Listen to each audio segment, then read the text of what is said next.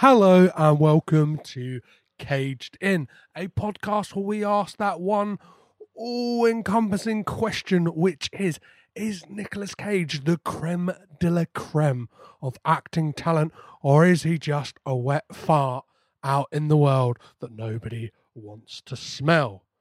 And to get to the bottom of this, each week I bring on a guest where we discuss these matters, as well as finding out a little bit about them and their standing with Cage through three simple questions. Are they a Nick Cage fan? What was the first Nick Cage film they remember seeing? And what is their favourite?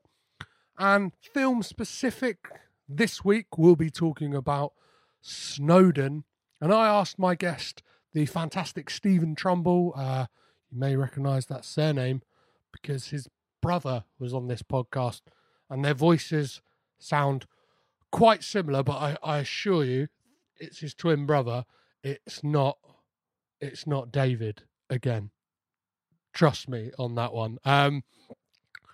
We're here to talk about, Snowden, and specifically for this film, those of you who listen on a regular basis will know I ask my guests,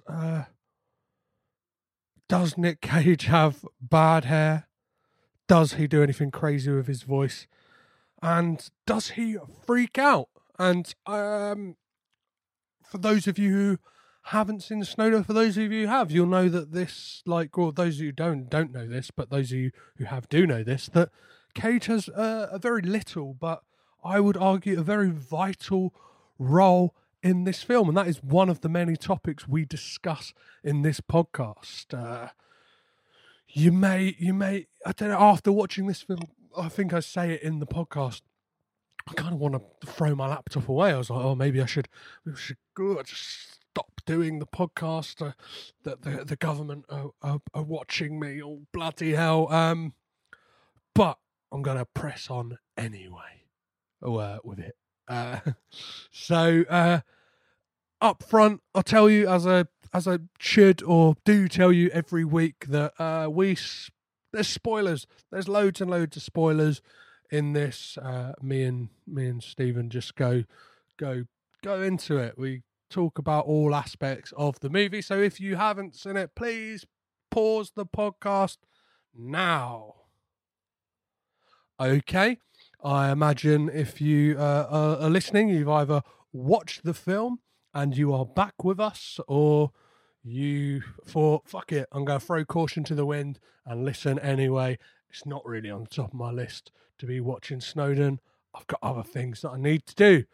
Unfortunately, with this film as well, it's not on any UK or US streaming services. Maybe that is the forces working to not want people to see it so readily, but I'm sure you can pick it up on DVD or Blu-ray fairly cheap.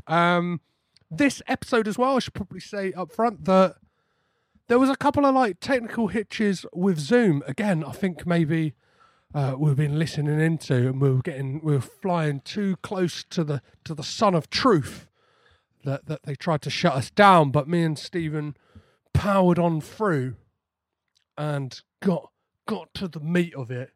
And this was a fantastic conversation.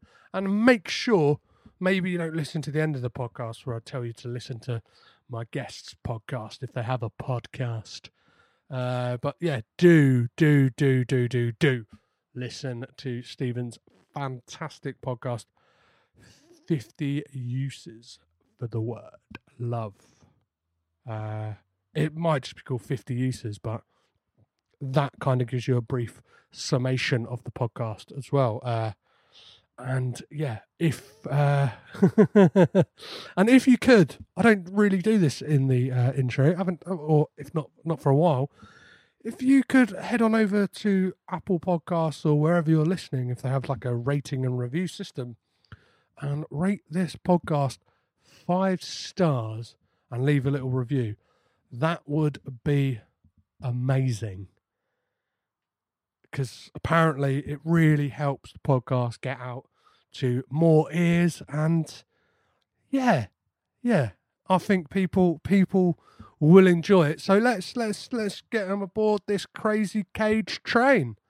Right, that's enough of me chatting on. Enjoy this episode, and I will join you at the end to tell you what is happening next week.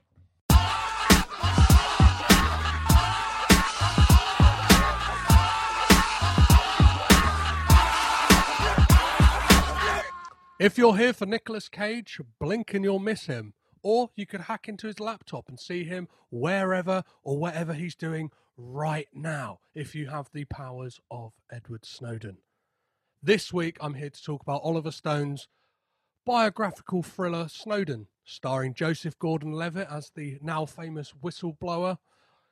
I'm here to complete today my collection of the Trumble twins, and I have the absolute pleasure of being joined by comedian and podcaster Stephen Trumble. How are you today, sir?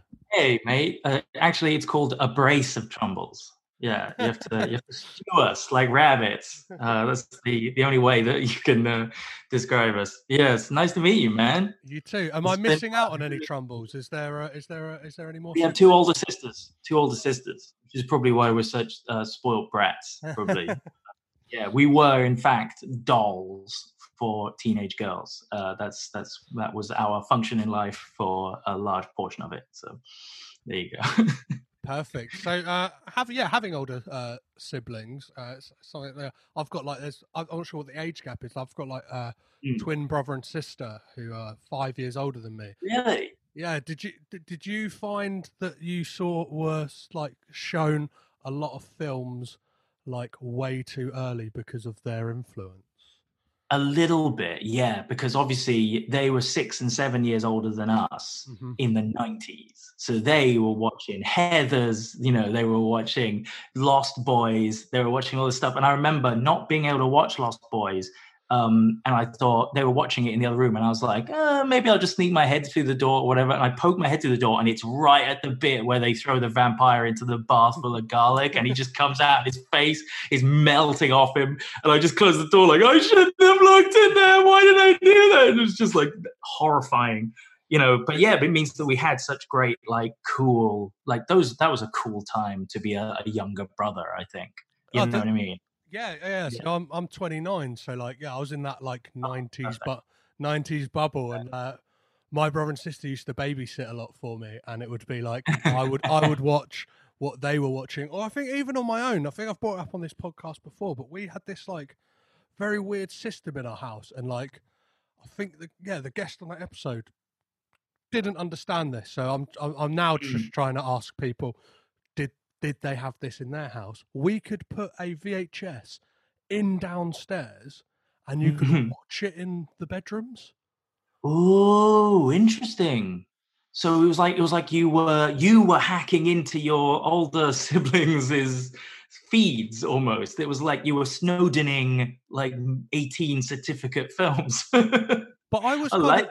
I was doing that off my own back as well, because I had a friend of mine who had like older parents who like he was adopted, and like I'm not saying that they were slack, like I don't want to judge people's parenting, but they were slack, and like I would go around his, and we'd be like 8-9 years old watching like Red Heat or like Commando. Whoa.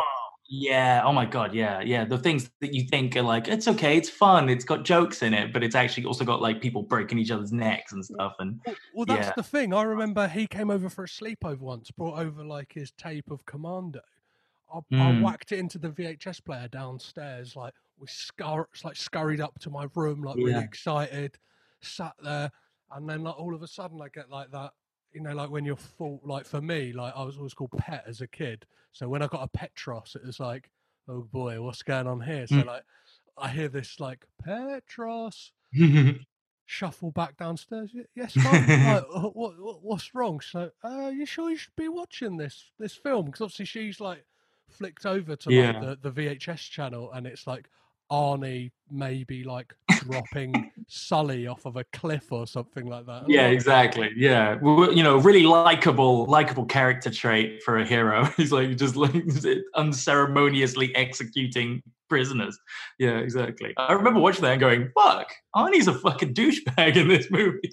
But he's got really good quips, hasn't he? So that one is like, he's like, you said you would kill me last. And he's like, I lied, and it's like, I remember just being like, wow, this is amazing. And my There's defense, a moment where he goes, and then when she asks what he did, he goes, "I let him go." yeah. It's fucking brilliant. Or there's so many in that film. I could probably talk about that. That's exactly. how. Well, and I think for me, it was like stuff like Terminator and Terminator 2. And those are the films that I watched a little bit before. And also like things like Silence of the Lambs. Actually, weirdly, my mum told me to watch Silence of the Lambs. You wouldn't think your mum would tell you. Like my dad absolutely hated anything with criminals in it. Like my dad's just like, he's a good boy. Do you know what I mean? He's a very mild-mannered man. And he used to say things like, the only thing that's interesting about a criminal is whether or not they're in jail. And you're like, oh, fuck. Okay. All right. But mum would be like, watch Silence of the Lambs because it's just a great film. And she would just like warn us that it's going to be dark, but that it's good, you know. And once like a grown-up tells you, yes, you're going to be troubled by something, but it is good, that's really important, I think. But I think probably that the best, like the luckiest I ever got, I think, in terms of the older sisters watching something was The Matrix. I think I remember they bought The Matrix, and it must have been when it first got out on VHS. And I think they watched it, and then the same night, or maybe even just the night after, me and my brother got to watch it, but like really late. So it was like from like midnight to 2 a.m, and it just blew our minds. Oh man, just to be there at that moment in history, amazing. I can't imagine what it must have been like to see that in the cinema, but VHS was powerful, man. Yeah, definitely. The amount of like renting out films. I remember just being fascinated by video cases in the local like video shop, and there's films to this day I never saw, but like I've got this weird affection for just because of their like I think Frighteners. Like Frighteners with the face coming out of the box almost, kind of like it's just that's amazing. I've never seen that, but like I've got this like, I've got this image in my head of what it's like, and like, it's really great. It's got this kind of cool like neon-y font, and it's got which is funny actually because it's an odd movie. It's an odd movie. It's got a strange tone, but it has the Reanimator in it, so it's got to be good. There's some really cool stuff in it, but it's also strange. I think if you're in love with that cover, maybe go in with an open mind for what the tone will be. Well, I do a Nick Cage podcast, so my mind is very much open. Yes, it is. So yeah, actually, weirdly, I was like that with trailers. That's what I was. It was basically anything that was on before the movie on a VHS tape. So like I was actually looking over your questions that you usually ask your guests, and it was what was the first Nicolas Cage film you saw? And I was trying to think about it, and I remember thinking, actually, the first time I probably saw him was probably the Face Off trailer. Amazing. So like I hadn't actually seen Face Off for years after that, but just for years it was just if I didn't love you so damn much, I'd have to kill you, bro. Like in the trailer for that film, and like him on the jet ski and all that kind of stuff, and then flying through the air like suspended when they like the boat crashes into the harbor and stuff. So I think, and that's how I am with those kind of films. Films like Blown Away and stuff. You get these just trailers, and they're invariably better than the movies, I think. Yeah, definitely. Like, yeah, I had that, and yeah, like very much of the video cases. But you mentioned those questions, and the first one always is, are you a Nick Cage fan? Definitely. Yeah, definitely. You gotta be. Yeah. I mean, like, I think I'm probably cheating because I actively avoid bad Nicolas Cage movies, which is a real like privilege to have, I think, where if it's almost like really tell from the poster, like if the film doesn't have a like PR budget, do not approach. Do you know what I mean? Like if you look at the poster and it's like, you know, like the Bangkok Dangerous one where his arm is disappearing into his own chest because the Photoshop guy fucked up. You know what I mean?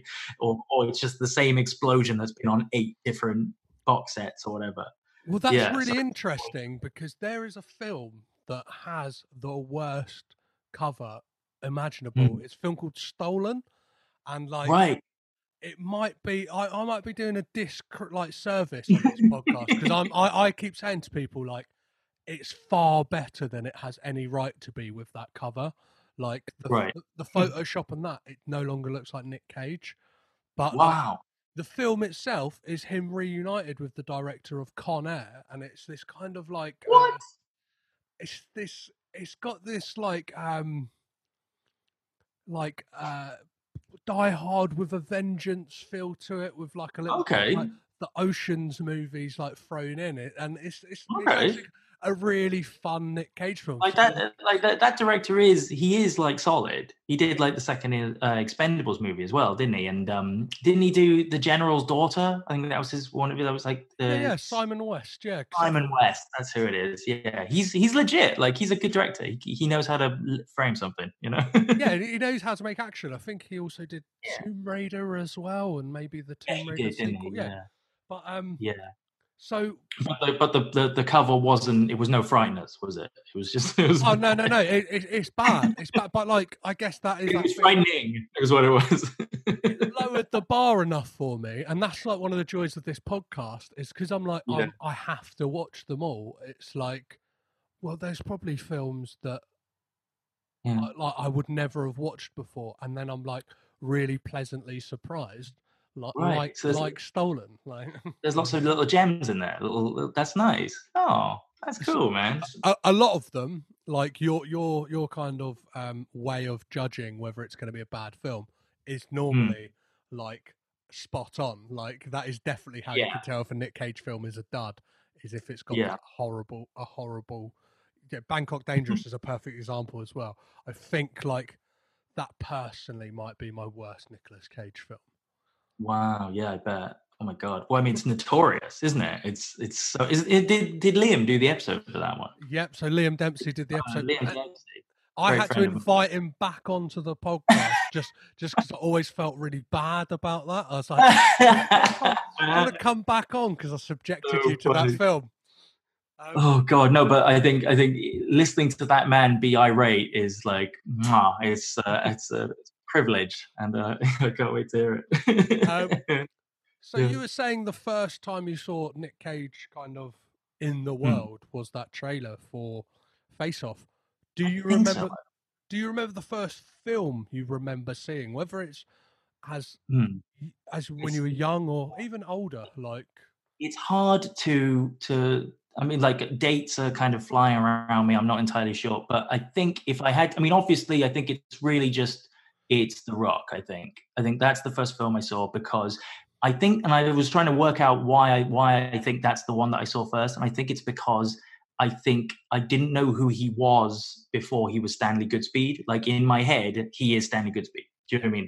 That was the most, and kind of feels the most like him. You know, it feels like, you know, the fact that he loves the Beatles and he plays guitar with his naked in his house, and he's like this kind of weird geeky science guy, and it's just kind of like I feel like I always just feel whenever I see him in a movie, I'm watching Stanley Goodspeed, you know, in a revenge movie, or Stanley Goodspeed. Yeah, exactly. So I feel like that was probably the one, and I think I have a weird, complicated relationship with Michael Bay, but that film very much, I think it must be his best film because it's just so much better than the sum of its parts. You know what I mean? It's almost like it's like Independence Day. It's one of those movies where if you take the ingredients individually, they shouldn't be as good a film as it is, if you know what I mean. Like right down to the fact that Aaron Sorkin's doing the script doctoring and shit. You know what I mean? Like it's full of like weird West Wing deep cuts and stuff. Well, I think it's that thing as well that it's early Michael Bay as well, isn't it? It's kind of before he became like, having spoken to someone who was on set on The Rock, like he was still that kind of right wing kind of way of directing, of like apparently like he would just if he wanted something done, he was like, you're not doing it, I'll do it then. Like no, that's not what I want the camera.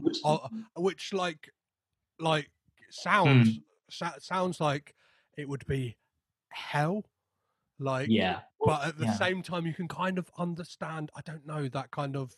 Well, it's I've met. very similar to, yeah, it's very similar to like James Cameron. That's how James Cameron was, like on the set of Aliens. Like he would be like, he would have someone doing like the animation of the little face hugger, and he would just be, or the puppeteering, I should say, of the face hugger. But then they would use like frame by frame. They would like roll the camera and create essentially animation frames using the puppet. But he would look at it and go, "No, you're doing it wrong. I'll do it." Like, because he was just smarter than everyone else. And he had that self-belief. So I guess, yeah, at his best, Michael Bay is kind of chomping on the heels of Cameron a bit, I think. Yeah, and at his worst, he's hiring T.J. Miller, and then well, people they got to stick together, man. No, but then getting him on set, he apparently hated T.J. Miller because he got him on set for one of the later Transformers. Yeah, Age of Extinction. That film I actually saw in a screening, and I remember thinking, because I've liked the Transformers movies. I love Transformers as a concept. I love giant robots. I love them. I watch clips from the Transformers movie every day. Like, I don't know why. I just every day I watch Transformers clips. I can't not.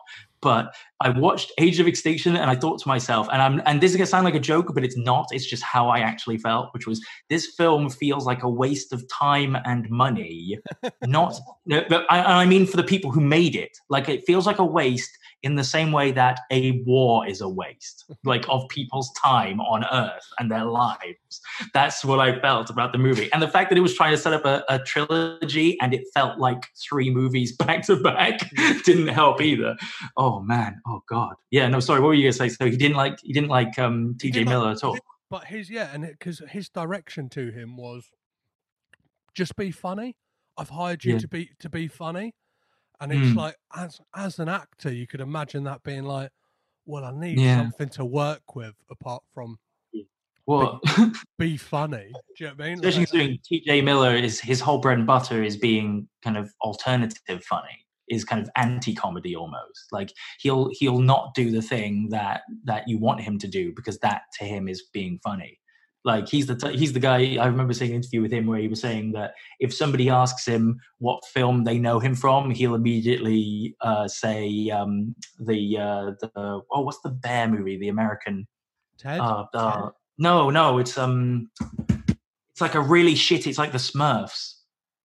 What was it? One second. Yogi Bear? Yes. It was Yogi Bear. He's in the Yogi Bear movie, and he would say Yogi Bear movie, and they go, no, I don't think that's where I saw you from. And he would go, well, then what else do we have to talk about? like he was so proud of being in a terrible movie. Like, he just always wants to subvert, And so I think that probably would make for a bad on-set tension. But I think, for as far as I know, both of them are complete fucking assholes. So I I was gonna say, I just googled TJ Miller because I thought there was something like, I remember there being something fishy about him, and rightfully so.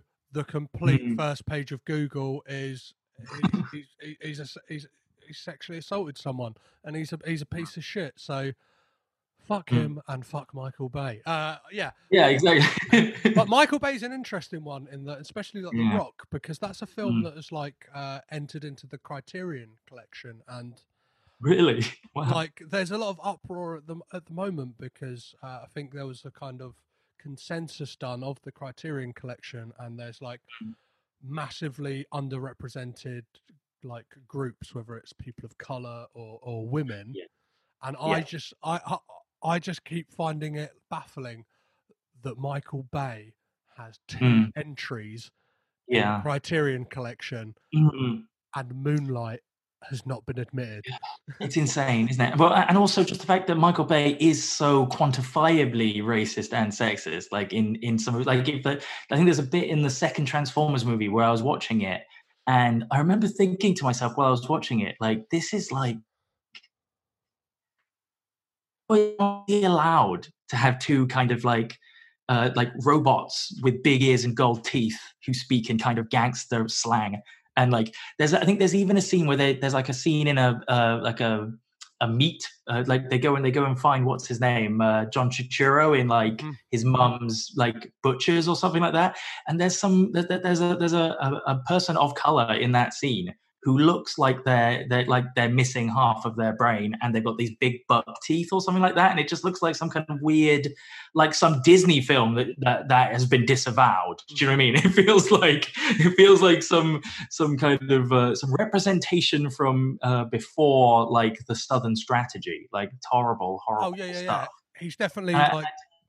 He shouldn't be in the Criterion Collection. No, he's very much playing from the Song of the South playbook. Yeah, exactly. It's insane.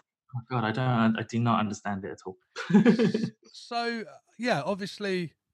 That said, love The Rock. The Rock is a perfect entry for a first. It can stay. I don't know why. Oh God. No. It's got a winning formula, even on that cast. If you think like Nick Cage, Sean Connery, and Ed Harris as that bad guy, it's like fantastic. But what is your favorite Nick Cage film? I'm not talking about his best performance. Like, it might not even be a good like critically a good film. But what is your personal favorite?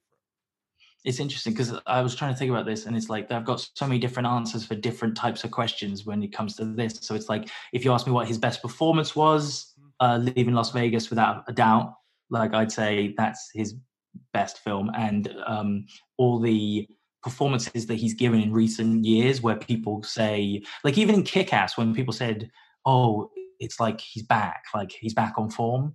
The reason it seems like he's back on form is because of that scene where he says, "You can't expect me to stop." And it's just like the scene in Leaving Las Vegas where he says, "You can never ask me to stop." And there's that darkness in his eyes, that suicidal darkness. And it's like, so I think his best performances since then have all been like that performance, if you get what I mean.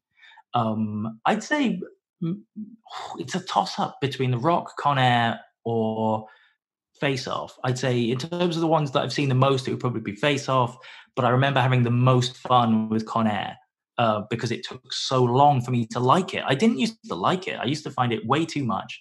And then I went to the Prince Charles and I saw The Rock followed by Con Air. And I've seen it the other way around. I've seen it so that The Rock is the last one. And no. It was Face Off. It was Face Off. You should never have Face Off be the last one, because it's too po-faced, to use an expression. It's way too po-faced. And then when you've got the weird face touchy thing, everyone's laughing and it just kind of ruins the enjoyment. Whereas if you put Face Off first, followed by Con Air, you just have fun for the last hour and a half. And it's just so much fun. And I'd say probably that one. I mean, I'd say or either that or just like The Rock as like an all-round good one.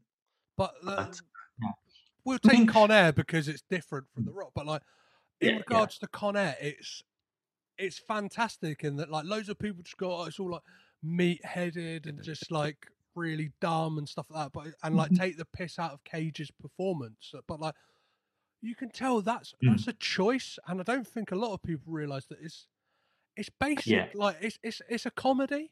Like, you know what I mean? It's like an action comedy.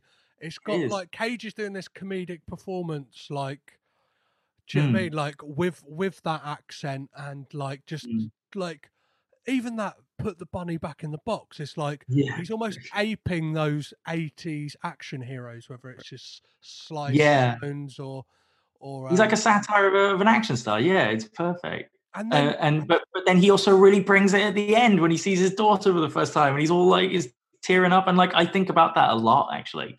I think about that scene at the end as one of the best cutaways I've ever seen in a movie.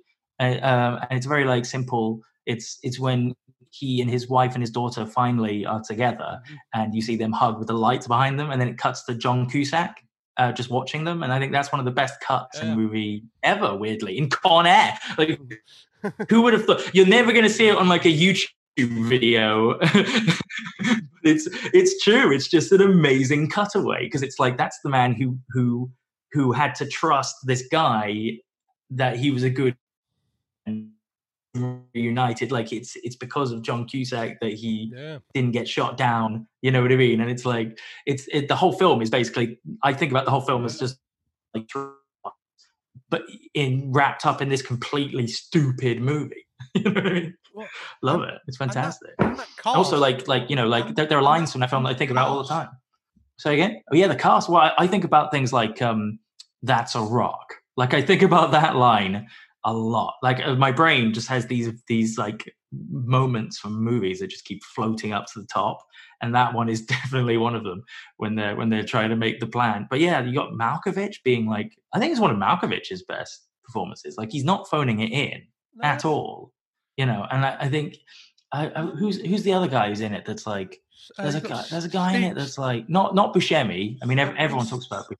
But you've got like people like Machete. Who's the guy who plays Machete again? Yeah, Danny Trejo. Like Danny Trejo, and he's like banging his head off against it. He's like, "Don't treat women like that." It's just amazing. But like they managed to actually put like you actually invest in like the good guy characters, like Danny Nucci's character, and well, no, it's not Danny Nucci. No, Danny Nucci is in Crimson Tide. I'm thinking of I think it is McKelty Williamson. Is it McKelty Williamson? Yeah, McKelty Williamson as his mate. Yeah, and he's dying on the floor, and it's like, God don't exist, and he's like, I'm going to show you God does exist. What, like Cage in Con Air essentially is like a action hero version of Forrest Gump. His mate is on the ground, and he's like suffering from a diabetic attack. He's trying to stop him. Really.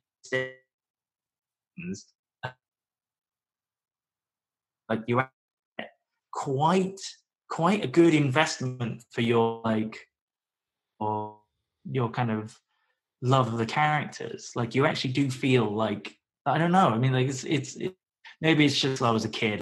Best I can tell, you've been walking around 2 broken legs for weeks. When do I go back? You ever again land on those legs of yours, those bones will turn to powder. Plenty other ways to serve your country. You wanted to be special forces? Yes, sir. Why do you want to join the CIA? I'd like to help my country make a difference in the world. The average test time is 5 hours. I'm done, sir. It's been 40 minutes. 38 minutes. What should I do now? Whatever you want. The deputy director of the NSA offered me a new position. Can you tell me anything about it? You know I can't. Find the terrorist in the internet haystack. You're making people very happy. Thank you. You ready for a little action? Oh, this looks juicy. How is this all possible? Think of it as a Google search, except instead of searching only what people make public, we're also looking at everything they don't. Emails, chats, SMS, whatever. Yeah, but which people? The whole kingdom, Snow White. The NSA is really tracking every cell phone in the world. Most Americans don't want freedom. They want security. Except people, they don't even know they've made that bargain. Are they watching us? There's something going on inside the government that's really wrong, and I can't ignore it. I just want to get this data to the world. Hey. I feel like I'm made to do this, and if I don't do it, then I don't know anybody else that can. This is everything I have. They're gonna figure out what I've done. Did you access an unauthorized program? The government knows that we have these documents now. You're looking at a possible death sentence. I can't turn back from this. Watch yourself.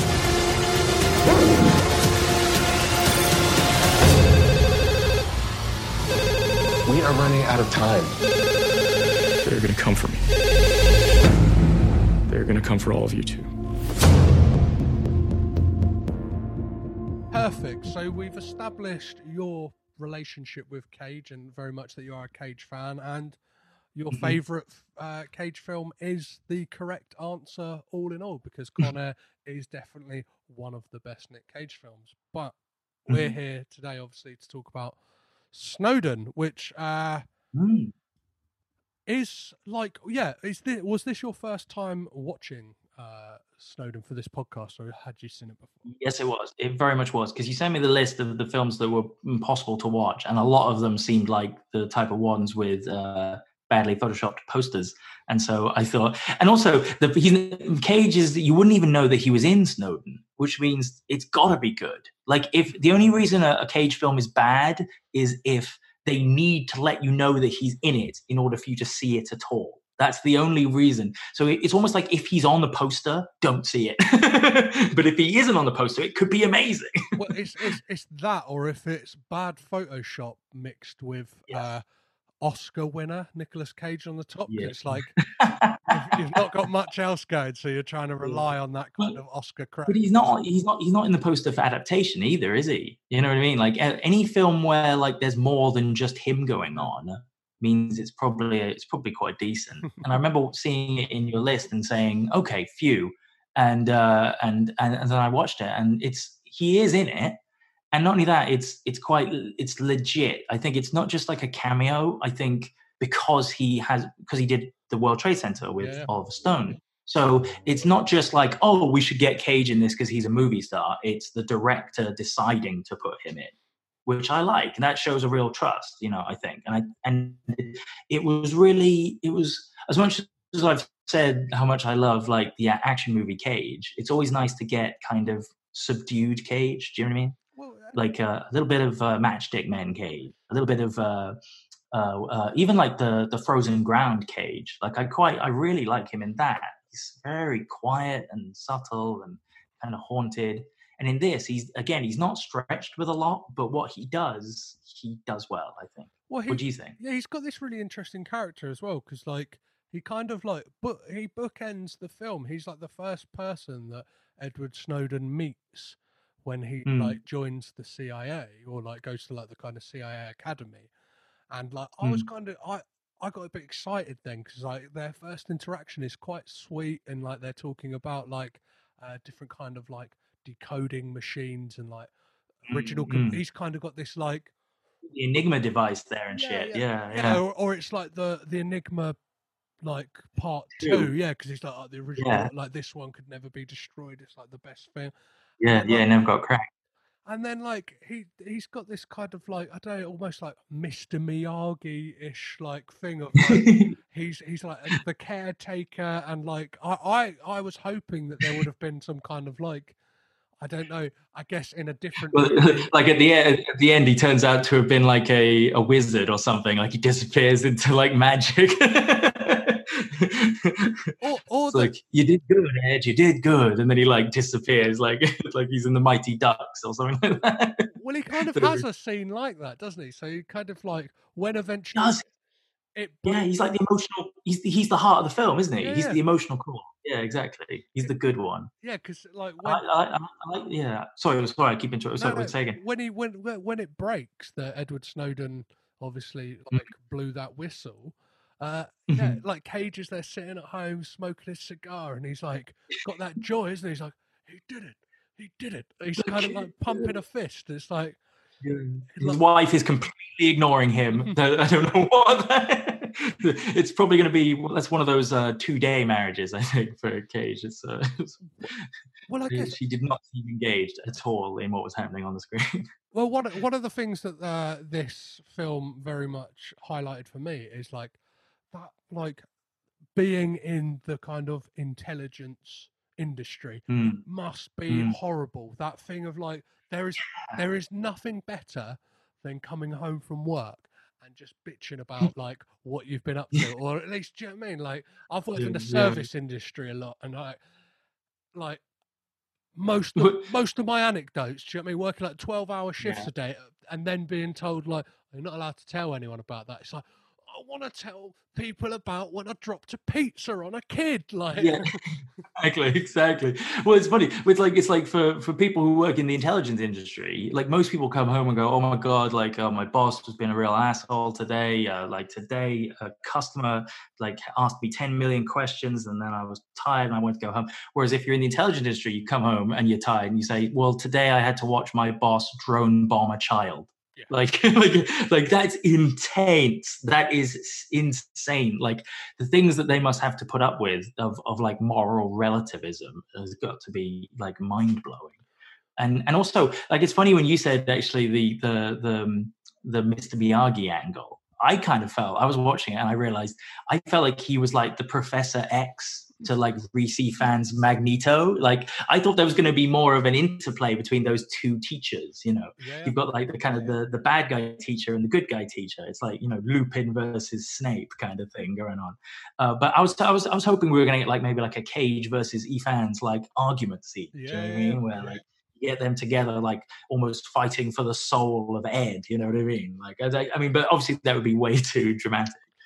Well, like I think it's funny, isn't it, when it's a real life event? Well, yeah, and what did you like? This might.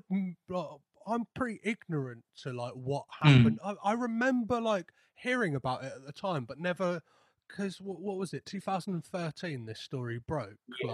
Yeah. I remember it happening at the time, but it might be to do with the fact that kind of things move on so quickly as well. Like this year alone feels like it's like been about 6 years in itself, let alone the fact that this happened 7 years ago. And I kind of had to, like, this film almost like refreshed and like I think showed in a way like the severity of like what they're doing. And there's warnings in the film that like and Edward Snowden at the time warned that like governments to come probably will continue to do this and do worse things. And I can get worse. Well, I think you've completely hit the nail on the head, mate, which was I was watching it and my abiding thought was that this film actually ages really badly.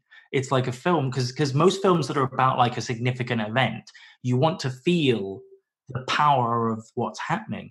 Whereas with this, as you say, it's only like, so 2013, the film came out in 2016. So that's 4 years ago, right?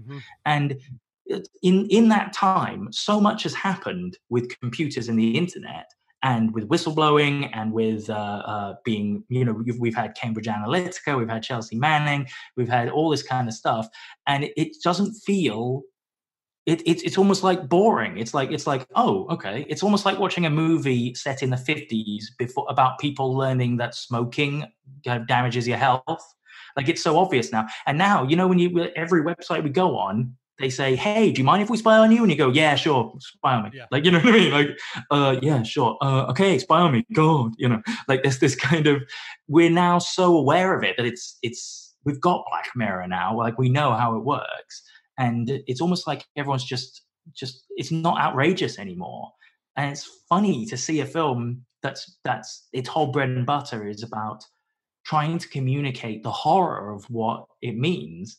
But it's almost like we don't remember a time when we weren't being spied on. Yeah. It doesn't, it's almost weird when you actually see them at the, you know, saying like, wait, what? You mean America can access our Facebook accounts? And it's like, well, of course they can access our Facebook account. It's insane. You know, I mean, yeah, it's weird, isn't it? Because I usually love movies about this. And I ended up, because, you know, you got Melissa Leo's character filming the documentary. Yeah. I started rewatching it. I watched it once a couple of weeks ago in prep, and then I started rewatching it this week. And then halfway through, I just stopped and started watching Citizen 4 instead, which is the actual documentary, because I found it a little bit more interesting because it was just that little bit more like factual and kind of, it felt a little bit more like actual history, you know, in the making, and you saw how significant it was. Well, because that as a movie, it's you know, it's not quite. I'm sorry, I keep interrupting. No. Why am I interrupting you so much? I think I've had 2 coffees today, man. I don't think I've never done a podcast over Zoom as well. It's at what point are we supposed to get our dicks out? Is it like? I don't. I feel like it's taking me too long to get in the mood. Sorry, what were you saying? I was just about to say that in regards to Citizen 4, like, I really want to watch it now, and how they portray it in the film as well.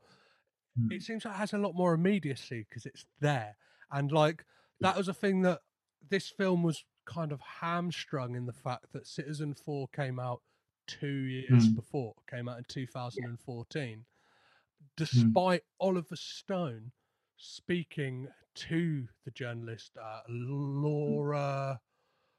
What is her name? Laura Poitras, and like said to her, like, could you hold off on the documentary until we release the film?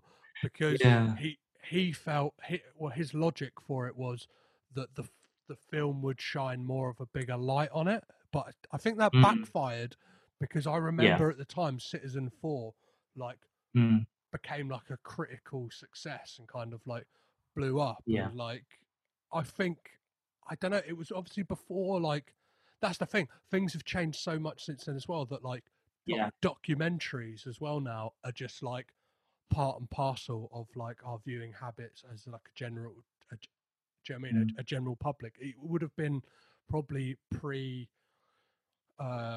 Making a Murderer. Like, documentaries were for people who were like I'm doing the action, like pushing up your glasses and just being like, or do you know what I mean? I watched a documentary the other night, or just like seen as quote unquote like for nerds or whatever. But like now it's like, if you didn't watch Tiger King, you're some kind of like Philistine. Do you know what I mean? Yeah. I only watch documentaries when I want to feel awful. You know what I mean? They're invariably, in fact, I think maybe that's where the logic of Oliver Stone falls flat, because I don't think the movie would have shone a better light, because movies are by their very nature quite comforting. You know, like you feel quite warm and fuzzy at the end. Snowden, like, oh, he did it, you know, the kid did it, you know what I mean? Like, we're all with Cage, and as long as Cage is smoking a cigar and telling us that like it's all good, we kind of go, oh, okay, so I guess it's okay that the government is spying on us all the time, you know what I mean? So I think a documentary is kind of uncomfortable. It doesn't make you feel better. It almost certainly, like if you ever watch like a vegan documentary or a documentary about Jeffrey Epstein, you know, like anything like that, like they pretty much invariably make you feel awful. And that's kind of what they're supposed to do. Movies don't. I mean, even the pretty dark ones. You know? Well, one of the things I thought that would have like made for an interesting take on this kind of story is in the way that Bart Layton made American Animals, which is this kind of like, I'm not sure if you've seen it, but like he's a documentarian, and Oliver Stone himself as well has dabbled in like documentaries as well. Is American Animals is a true life story that has cutaways to like talking heads from the actual players. Nice, yeah. And he did his like feature debut is a documentary called The Imposter, which if you haven't seen it and anyone listening hasn't seen it, is I've heard of The Imposter. Yes, one of like the best documentary. Like, this is how this is what the point I was making about documentaries. It was like the people who watched them pre-Making a Murder were people like me who saw The Imposter in the cinema. Do you know what I mean? Like, wow. Like, it was meant to be like as haunting as like a real horror movie or something. Like, it was like I couldn't tell what it was about, but the whole point was don't know. You know, I think it's interesting about movies that are based on real events, because the ones that I end up liking are probably more abstract, I guess, or they make the artifice part of it. So things like The Big Short or 24-Hour Party People, that kind of thing, like where you actually have characters are allowed to turn to the camera and say, I said this happened, and another person said this didn't happen. So we're going to show it, but we don't know if it really did happen, you know, or like I, Tonya, I watched that this year, and that was a brilliant movie. Yeah, fantastic. That was so well done. Well, that's those differ, and this as well kind of tries to get around that in that it's based on a book by Snowden's like legal counsel from Russia, who wrote a fictionalized version of the event. So it's based on that book, and also based on the book, the Snowden Files, and it all seems a bit confusing. Like, that, like, well, is like Snowden's in it, but then is it true? By the fact that Snowden actually is in it, does that mean that he's signing off on it as being true? You know, but then there's bits in it that apparently, from a quick IMDb search, are not true. Do you know what I mean? Like, his girlfriend did not know that he was going to disappear. He actually says it in Citizen 4. They say, you know, does your girlfriend know? And he's like, no, I literally just disappeared without telling her. It's incredible. And obviously, you know, the Reese Ifans character is a composite, because obviously the film needs a villain, again, to kind of reassure you. And I think that's probably one of the film's major flaws, I think, is the need for a kind of a boo hiss villain. Yeah, do you know what I mean? Well, yeah, and instead of like what is the real villain, which is like the state itself, and not even like that. It's not. It can't be pinned on one person, as we see, because there is a change in the guard, as it was a change in office, like in the presidential office, and like it's Bush and then it's Obama, but the problems are still there, and there is no.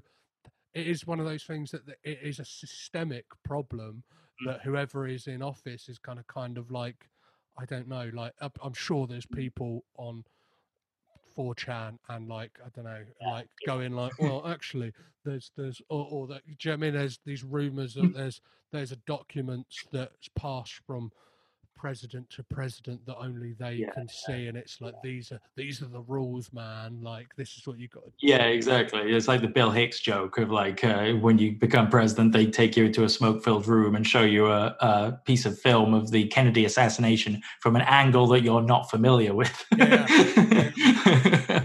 I think you're absolutely right in that, like, if you actually think about what's scary in the world, it's not one person, it's large groups of people, it's systems. Systems are terrifying. And also, like, they make quite a lot of pains in the movie to make it so that his co-workers at the the underground bunker where he's working are all kind of in on it, but not really, but they're kind of sympathetic, like his mates.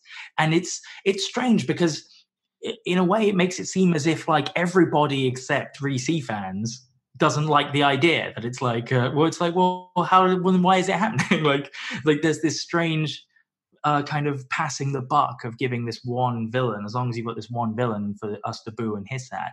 He even has that scene where it almost goes like, incoming message from the big giant head, like of his like giant screen. It's just like he's back in Third Rock from the Sun again, and there's this like evil, like he's like the bad guy from the last Starfighter, like this giant holographic head kind of being all evil and playing it really evil. Like Reese fans can't play villains. He's like, he keeps getting cast as them, but he's just too obviously a villain. Like if you actually look at like Timothy Olyphant in the same movie, much better because he's likable. Yeah, like that's scarier. It's scarier if you're actually like your boss and he's just a normal guy. That would have been like, I was telling my brother about this because my brother saw a screening of this and he said that the scriptwriter had actually really wanted the bad guy not to be like that, and that there was the studio note saying like he needs to be more villainous. And I think both Dave and I really agreed that like if you cast someone like Paul Giamatti or something, someone who's like really lovable, and have him play it quite normal, like I mean, even Jessica Chastain in Zero Dark 30. Do you know what I mean? Like someone who you wouldn't see as a villain, but is very much part of the system. That's what would have been so much more interesting. And instead, we have this kind of pantomime villain. It didn't. That's the real down point of the film, I think. Well, yeah. One of the shining things of this film is the like the bit part players who keep popping up in, and like it's very much like a who's who of people who either like had been famous for years, whether it's a Nick Cage or like a Jolie Richards or Tom Wilkinson. Zachary Quinto, or people who like would then go on to do like great things. Or the Get Out guys in it as well. Lakeith Stanfield, Lakeith Stanfield. He's great, rocking that mustard shirt like a boss. Fucking love that. If I could just have his look in this movie, that would be funny. Yeah, so there's him. Who else is there? There's Sean Eastwood as his boss when he's in Scott Eastwood. Yeah. Which is really funny considering how Clint Eastwood's like this far right conservative guy, for his son to be in this quite liberally minded movie. That's kind of interesting. Maybe he has different views. Well, yeah, you always rebel against your parents, don't you? That's true. And then it's like, just looking at who else pops up as well. So we got Melissa Leo, obviously, as Laura. She's always great. She's fantastic. I thought Shailene Woodley was really good. Like she was playing manic pixie liberal in the movie. That's so funny. I love that. Is that even true? Like, do Americans go on dates with people on the other side of the like? Is there like a dating app in America for like conservatives to fuck liberals? Because I think that's really strange. That's like they're just like charmingly bantering about like, well, I don't believe in criticizing the troops, and that's like when she kisses him for the first time, and I'm like it doesn't happen in this country, do we? Like nobody like knowingly goes on a date with a Tory in this country. You know what I mean? If they're not a Tory, like unless it's a weird fetish. It's that thing like it's very much like a slogan in this country, or like you see it bandied about. It's like never fuck a Tory, or like or like you'll have dating apps where like you can put your political preference on there, and exactly. Or I think there's like dating apps just for matching people who read The Guardian. It's incredible. But in America, maybe America has a kind of a weird fetishistic thing. Like I bet maybe it does. Or, like a good argumentative, like I would like to know if that is true about them, or if that's kind of like that is just a representation for the audience to be like, well, we need to let the audience know, because apart from that conversation, you don't really get any indication that he is right leaning, and like you kind of need this. You kind of need you need the. You need that to happen, so conflict, you can see conflict makes drama. Yeah, exactly. You can see that. You can see the change. You can see the change in him. That it seems like as he becomes more liberal, and he's like kind of silently pumping a fist for Barack Obama becoming president. That's when the seed is planted, and he's kind of his deterioration of his enjoyment for his work kind of like comes in, and he's like, I don't want to do this, and eventually hits breaking point in 2013. How do you feel about Gordon-Levitt in the role? I think he's great. I'm a massive Joseph Gordon-Levitt fan. Like I have a kind of he's a mixed bag for me, because I think he's great, but he's also one of those actors who he's always like trying something, like he's always doing something new, like he's a bit of a show off, So it's like today, this movie will be starring Joseph Gordon-Levitt's new accent. Like he's either doing like his Dark Knight Rises from stores with ice compartments, or he's doing he's doing Looper, and he's like actually doing like a really quite good impersonation of Bruce Willis, Bruce Willis, and he's even wearing like prosthetics, so he's actually leaning into it. Like he's obviously not afraid of like being impressive. So in that way, I guess I'm getting a bit of a like drama school vibe off him. But you can't doubt, you can't like. There's no saying that he's a bad actor, and especially in this, because he sounds exactly like Snowden. Like if you watch Citizen 4, he's got that voice perfect. Well, like maybe in a couple of years he could play young Noam Chomsky or something like that. He's got that kind of dull, gravelly, like, you know what I mean? Like he nailed it. Like he's very good, and he makes it as boring as it should be. If that makes any sense. Snowden's parents as well commended him on his portrayal of their son. They went to a screening and were like, "This like, it's like you were playing," and that kind of.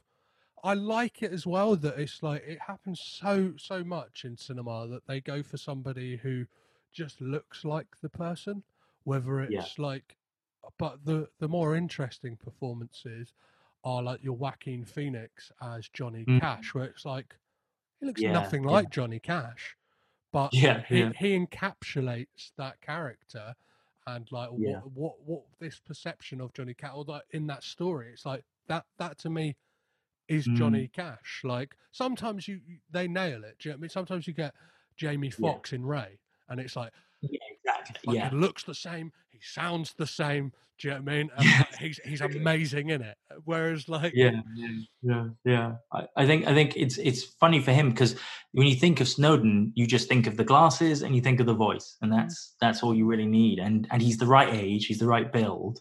He doesn't look exactly like him, but I think he just is. He also kind of nails the kind of the kind of as I say, I said it earlier, but boring. I have a weird preference for films that are about real events, which is I either want them to be like The Big Short, where it's overly theatrical, kind of knowingly so, or I want it kind of like Spotlight or United 93, where it's so realistic it's almost dull. Like that's kind of, and he kind of encapsulates that, I think. Like he's young and exciting because he is young and exciting, but he does everything in his power to make it seem like he is this just uber nerd with a kind of conservative family, and he just has this kind of dull baseline voice. You know what I mean?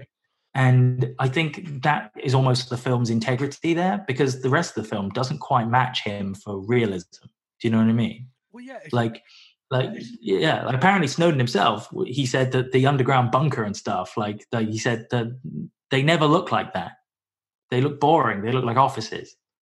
And so it's like, I would have loved to see a film that was just like alienatingly dull.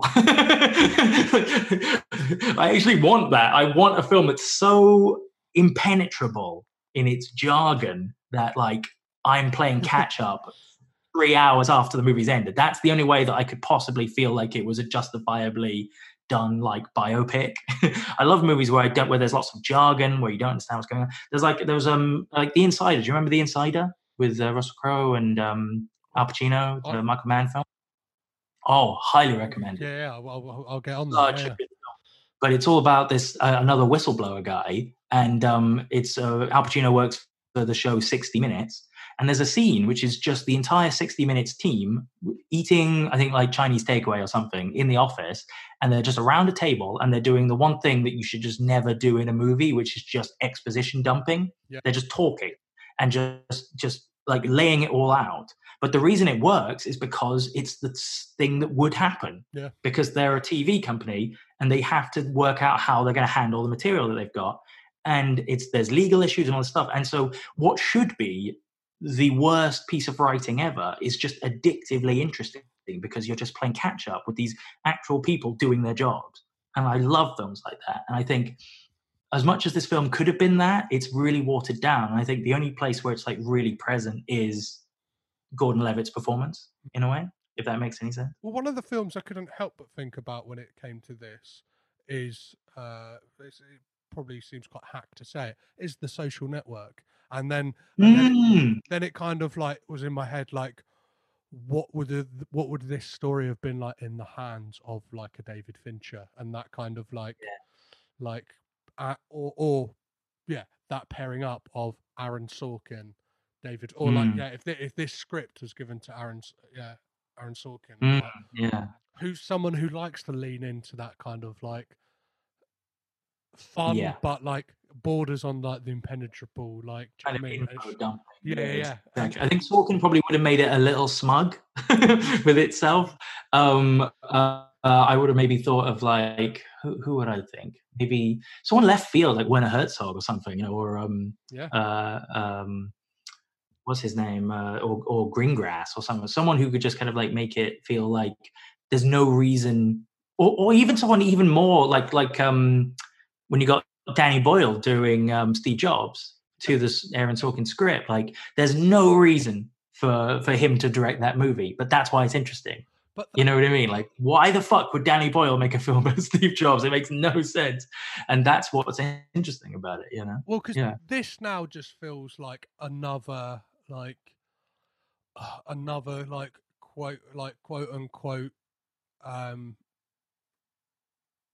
Oliver Stone movie. Do you know what I mean? He's kind of, he's become this guy who does the like, do you know what I mean? Whether it's W, World Trade Center, JFK, like he will go back to just doing these like, oh, here's a film about like real events in the Oliver Stone way, and he's very much got his political message to push. Whereas like I think this one is kind of hard, because as much as it is left, like, do you know what I mean, leaning like to the left, there is this like, I don't know. I think like somebody like an outsider, like a Werner Herzog, who isn't from America, could probably like give this thing that it's like a criticism on the country as a whole, as opposed to Well, also just acknowledging his, the character as not being a liberal, like he's kind of a mixture, isn't he? Like,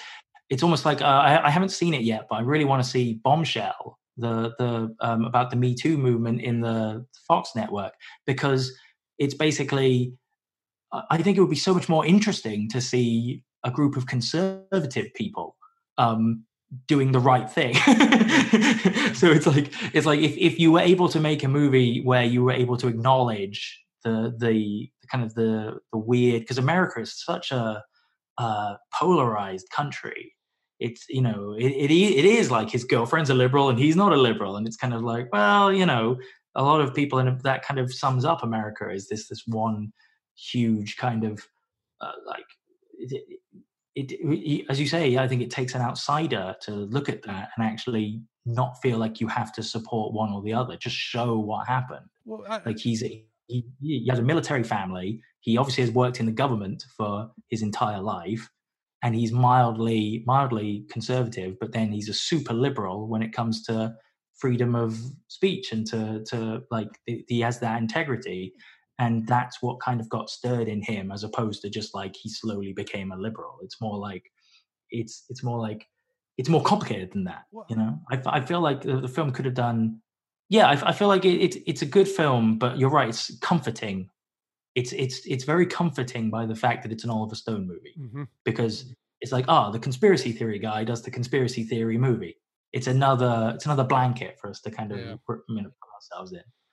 Yeah. Well, it's that thing as well, and like to the point of like an outsider director as well, is that the big bad in this isn't the right or isn't the left, because like it's the lizard. It might as well, but like don't get David. Don't let's not awaken that beast. Next thing you know, we're getting trolled. I meant from the Amazing Spider-Man. Reese fans does generic bad guy role. David, that would have been. I would watch that movie. Next thing you know, I've QAnon hitting me up on social media. I'll be blacklisted. Amazing. I'll be there listed as a left wing paedophile like the rest of them. I think that's what cool. I believe. What? I mean, I hope we are on a list just by doing this podcast. If we're not. I mean, it's a real slap in the face, honestly. I will be if I'm talking about.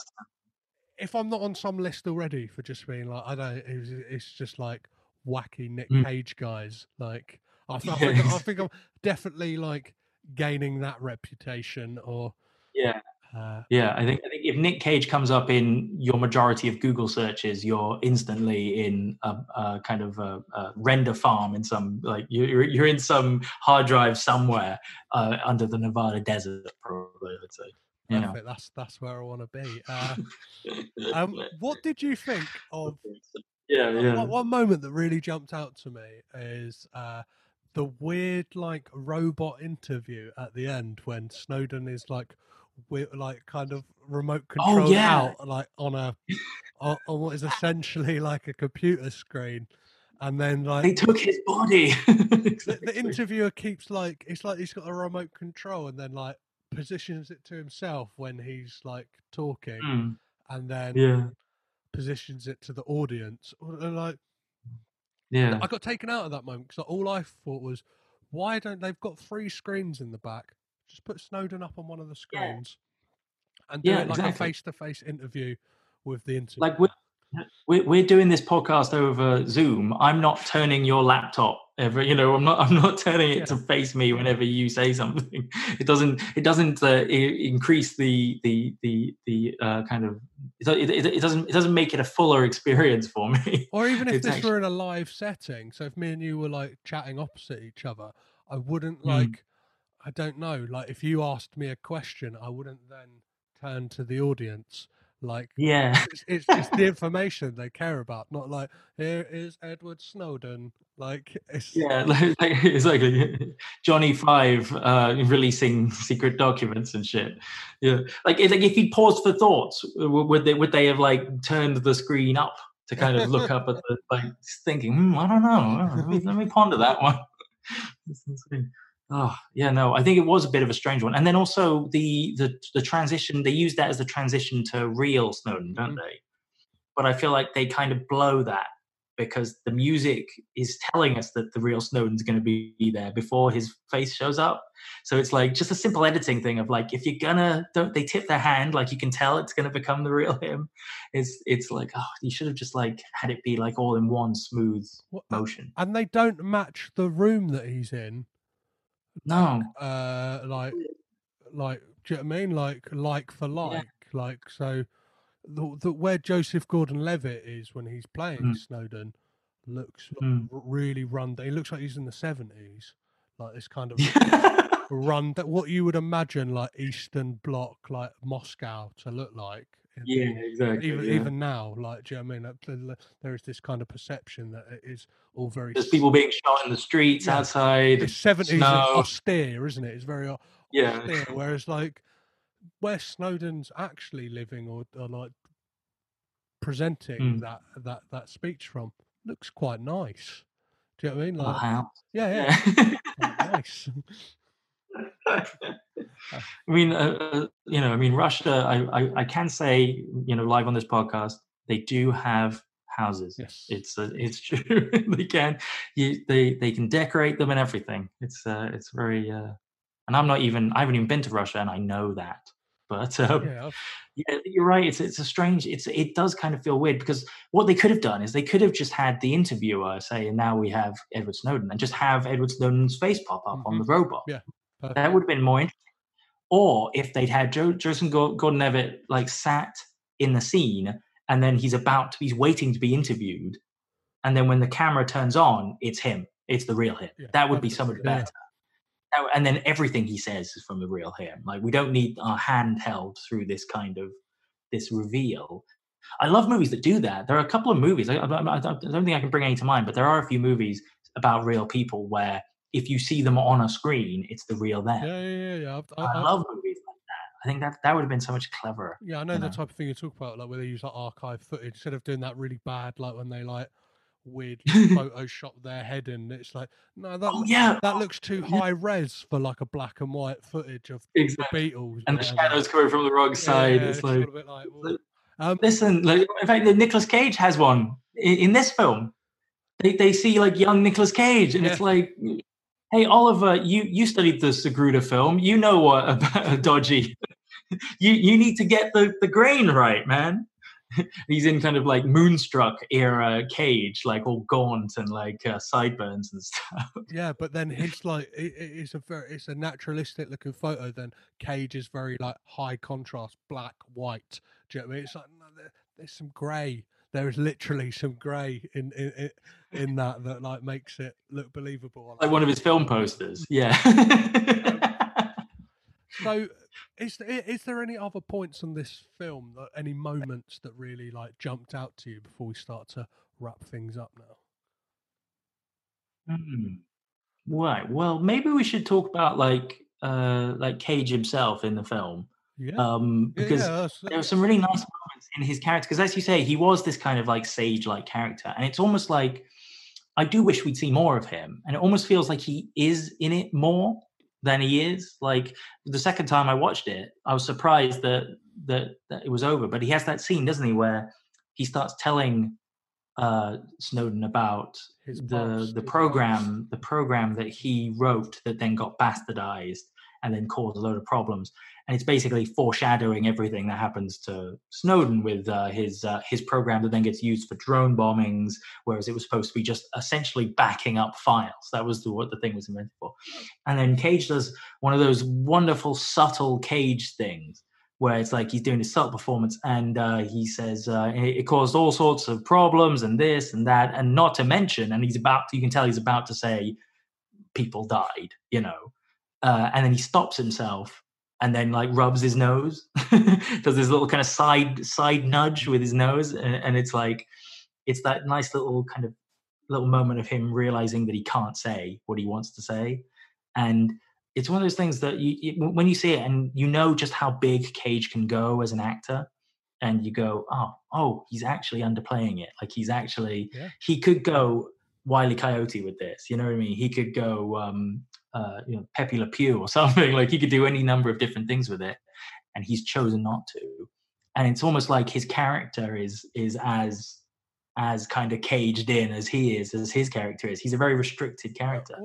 I almost thought it was weird to see him so happy looking at the end, like in like a nice house, and like he just sat there with his cigar or whatever. And it's like you expected him to be like Robert Downey Jr. in Zodiac, like all run down and living in a trailer or something, drinking himself to death. Well, it's that thing as well that like I'm not just saying this from the standpoint of somebody who like week in week out watches Nick Cage films and talks about them at length, but like I feel this film would be lacking without like maybe not necessarily him, but his character. I feel is a really good linchpin. As you said, like that nice foreshadowing and that kind of like I don't know, like he acts as the audience, like he's a conduit for us when it's revealed like that he's done it, and his excitement and stuff like that, and obviously he is the kind of the catalyst, like that it's played in this film that he is his cautionary tale,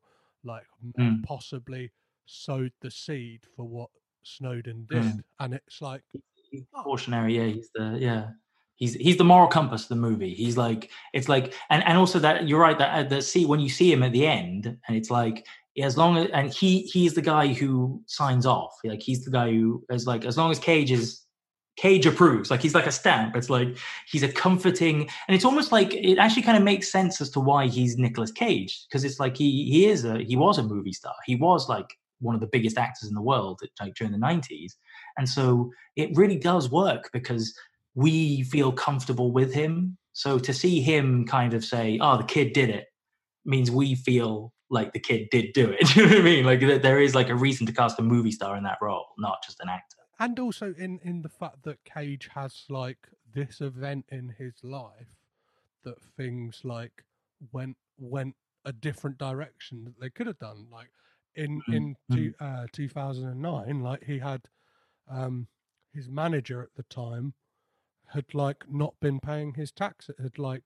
been looking after his money and not paying Cage's taxes, and it's almost like with that like going into this film with that baggage, it's like he like you can see how he can kind of like he can tell a story like that, and I imagine like at some point whether it's a younger actor or like a family member has probably told that cautionary tale about his own life, and like as a fan, like kind of like hearing him deliver that tale about like the program that got misused, it's like he's got that real life baggage to bring to that story, which I think like makes it even more. Doesn't he? He brings that kind of he's kind of like a beaten man, isn't he? Like and Cage has had to suck it up and make some terrible movies, and like he has had to pay his dues over again many times. And one thing that's funny about that character, as you say, is that like one thing you would usually ask if he was played by some other guy who was like a little bit more polished or whatever, you'd say, well, why didn't he leak information? Like he's obviously the moral compass of the movie. Why didn't he do this instead of Snowden?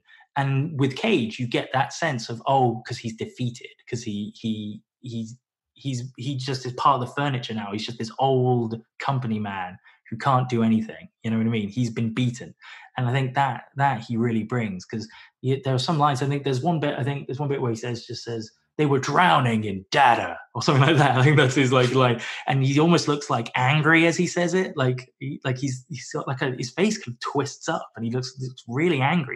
And he's talking about fucking data. You know what I mean? Like it's so strange, but he infuses it with that resentment. It's great. Yeah, you're right. One of the points I wanted to make about this film as well, like, is that I think it does a really good job at explaining, like, to the audience what things are, like things that I imagine would be like quite like I don't know, high concept or a lot of like jargon in them. Like it is very much entry level, especially like when they're talking about the X keyword like software. I think like that one, like I'm not sure if it's because like I have an understanding of what the term keyword means anyway, but like the way he explains that, I feel like to a layman they would kind of understand that software that like is created and how that works. I think it's across the board as well, and it seems like it might be that Snowden happened. Yeah, even what's the other one that he creates? The they've all got really crazy names. Well, I mean, the one that he creates at the end is called Heartbeat or something. There's Heartbeat, and there's one before that, isn't there? It's like the Epic Sanctuary or something like that, or Epic something. Yeah, it's like Epic Shelter. Epic Shelter. Epic Shelter. Yeah. Perfect. Which, these all sound like Nicolas Cage movies.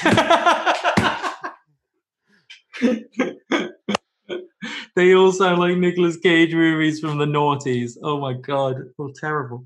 Oh man, yeah. No, those. What were you gonna say about it? But that Epic Shelter, there's that really like cool like visual scene where it kind of visualizes what it was all doing, and kind of like it eventually turns into Snowden's like iris, and then like, just that really thing of like just really explains that like your every bit of data, like, and like just the severity of it. Like that was one of the moments I went like, oh fuck, when they're like, so they were working in Japan, they were like, we asked them if we could like mine their data, they said no, but we fucking did it anyway.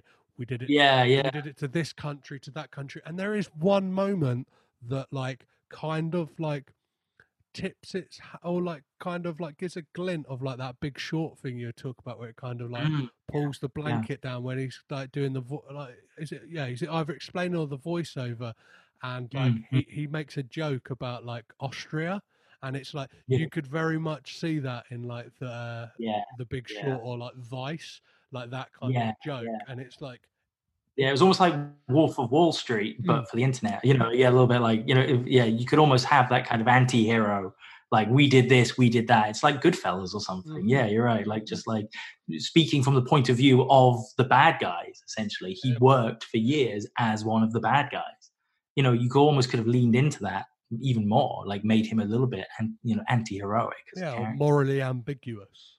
Do you know what I mean? Yeah, you're absolutely right. Those bits work really well. The only reason the film falls flat is just, as we said before, that we have gone so far past it that it's not shocking anymore. But it should be. Like if it had come out 2 years earlier or even 3 years earlier, it would have had so much more impact. Yeah, definitely. It's so interesting.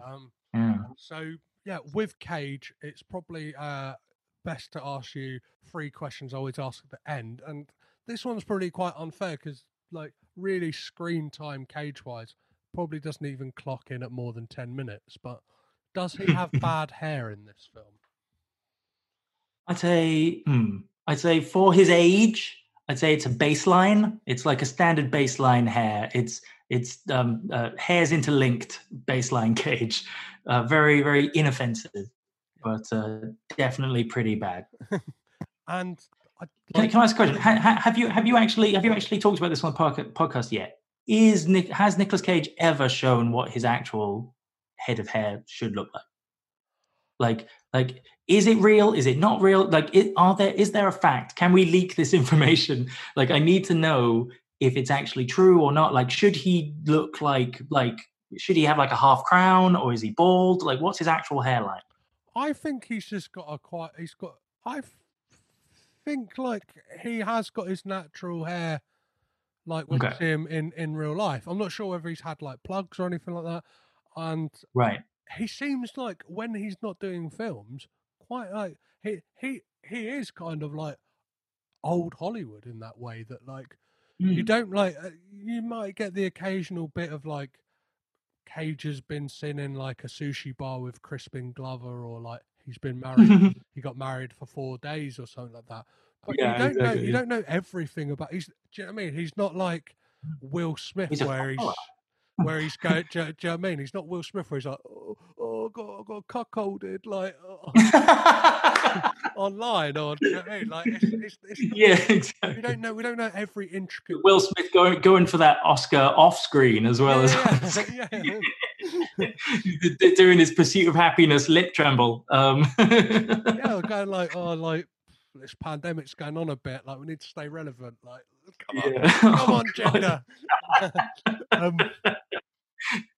Oh man, yeah, no, he's yeah, you're right. He is quite old Hollywood. In fact, that's actually one of the things I actually really love about him is that I have kind of ultimate respect for the fact that he's a member of the Coppola family, but doesn't call himself Nicholas Coppola. Like, I mean, maybe that was like, you know, out of rebellion, or maybe it was because he felt like it would have been a detraction. But like, you know, as a family that's like notorious for the odd bit of nepotism, I have such respect for him for becoming his own person and stuff. Well, he does have a bit of that old school integrity, I think, as a actor. Well, there's a great story he tells on like a 1990 clip of him on Wogan, where he explains like why that is, and it's like he was picked on basically for the Coppola name, because it's like everyone was like quoting The Godfather at him and stuff like that, and then when he kind of went out on his own, he's like, I'm Nicolas Cage, but a lot of his early roles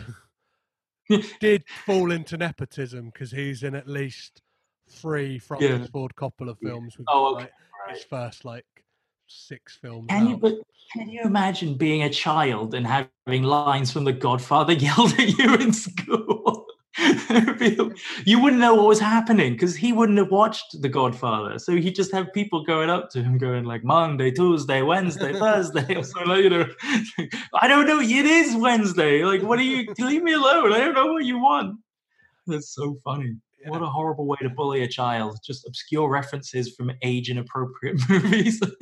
Well, like it obviously did something in that, like it went, you know what, I'm gonna fucking change my name to Nick Coppola. And it's really, I listened to like an interview recently. His brother has a radio show, and it's really nice to hear like his family, because they'll call him Nicky, which like feels very like Italian as well. Do you know what I mean? Like, hey, little Nicky Cage, yeah. Little Nicky Coppola, like Coppola, yeah. Oh, so it's lovely. Sorry, I'm just imagining like a little like 12-year-old Nicky Coppola, and I'm just like, oh, like running around in a big house. I've got this thing where I can't picture people what they look like as kids, apart from the fact that it's just like their head on a smaller body. Have you ever watched Empire of the Sun with Christian Bale as a little kid? It's like he's playing GoldenEye with DK mode. It's so fucking weird. You're absolutely right. That is fucking crazy. Just to tie it back to the hair, I was just going to say that, like, obviously his Face Off counterpart, John Travolta, recently allowed himself to have his head shaved. Yeah. And I think it's so interesting because, like, there comes an age, because my hairline is receding a bit. I don't think I'll ever go fully bald because my mum's dad isn't bald, but it's definitely receding. And so my girlfriend basically asked if she could like trim me, clipper me, and we did a full all over the head, like, number 1 or whatever. And it looks great, you know what I mean? And so it's basically this thing of like, I'm now future-proofing my head, essentially. And so part of me wonders, like, one day, could we just get one, like, bald Cage? Yeah. Because maybe he'd look great. He might look amazing.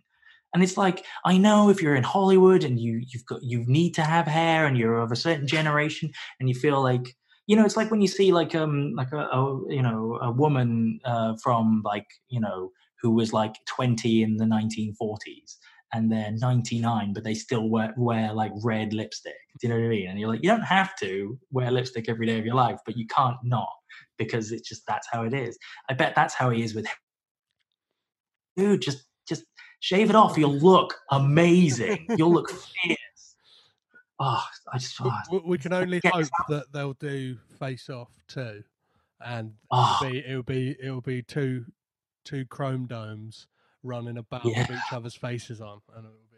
Oh, it would be amazing. In fact, I don't understand why he doesn't do. He's almost never really done. I think maybe with Cusack he's done a couple of, because obviously in Hidden Ground they were in Con Air together, and then but he doesn't do a lot of like team like he doesn't do like what do you call it, like you know, when he's famous for acting with an actor and then Yeah, they no like another movie. yeah, Like we need a kind of Nick Cage, John Travolta righteous kill is what we need. well, yeah, but You know what I it mean? probably would end up like Righteous Kill. But I'd watch it. Like I think we need to see a film in which Travolta and Cage are like best buds. Yeah. You know, like cops. They're like cops and they've been doing the job for years and they're each other's best friend. Like I would watch that film in the cinema. I reckon definitely there has been stuff floated to them in the past. I would even hazard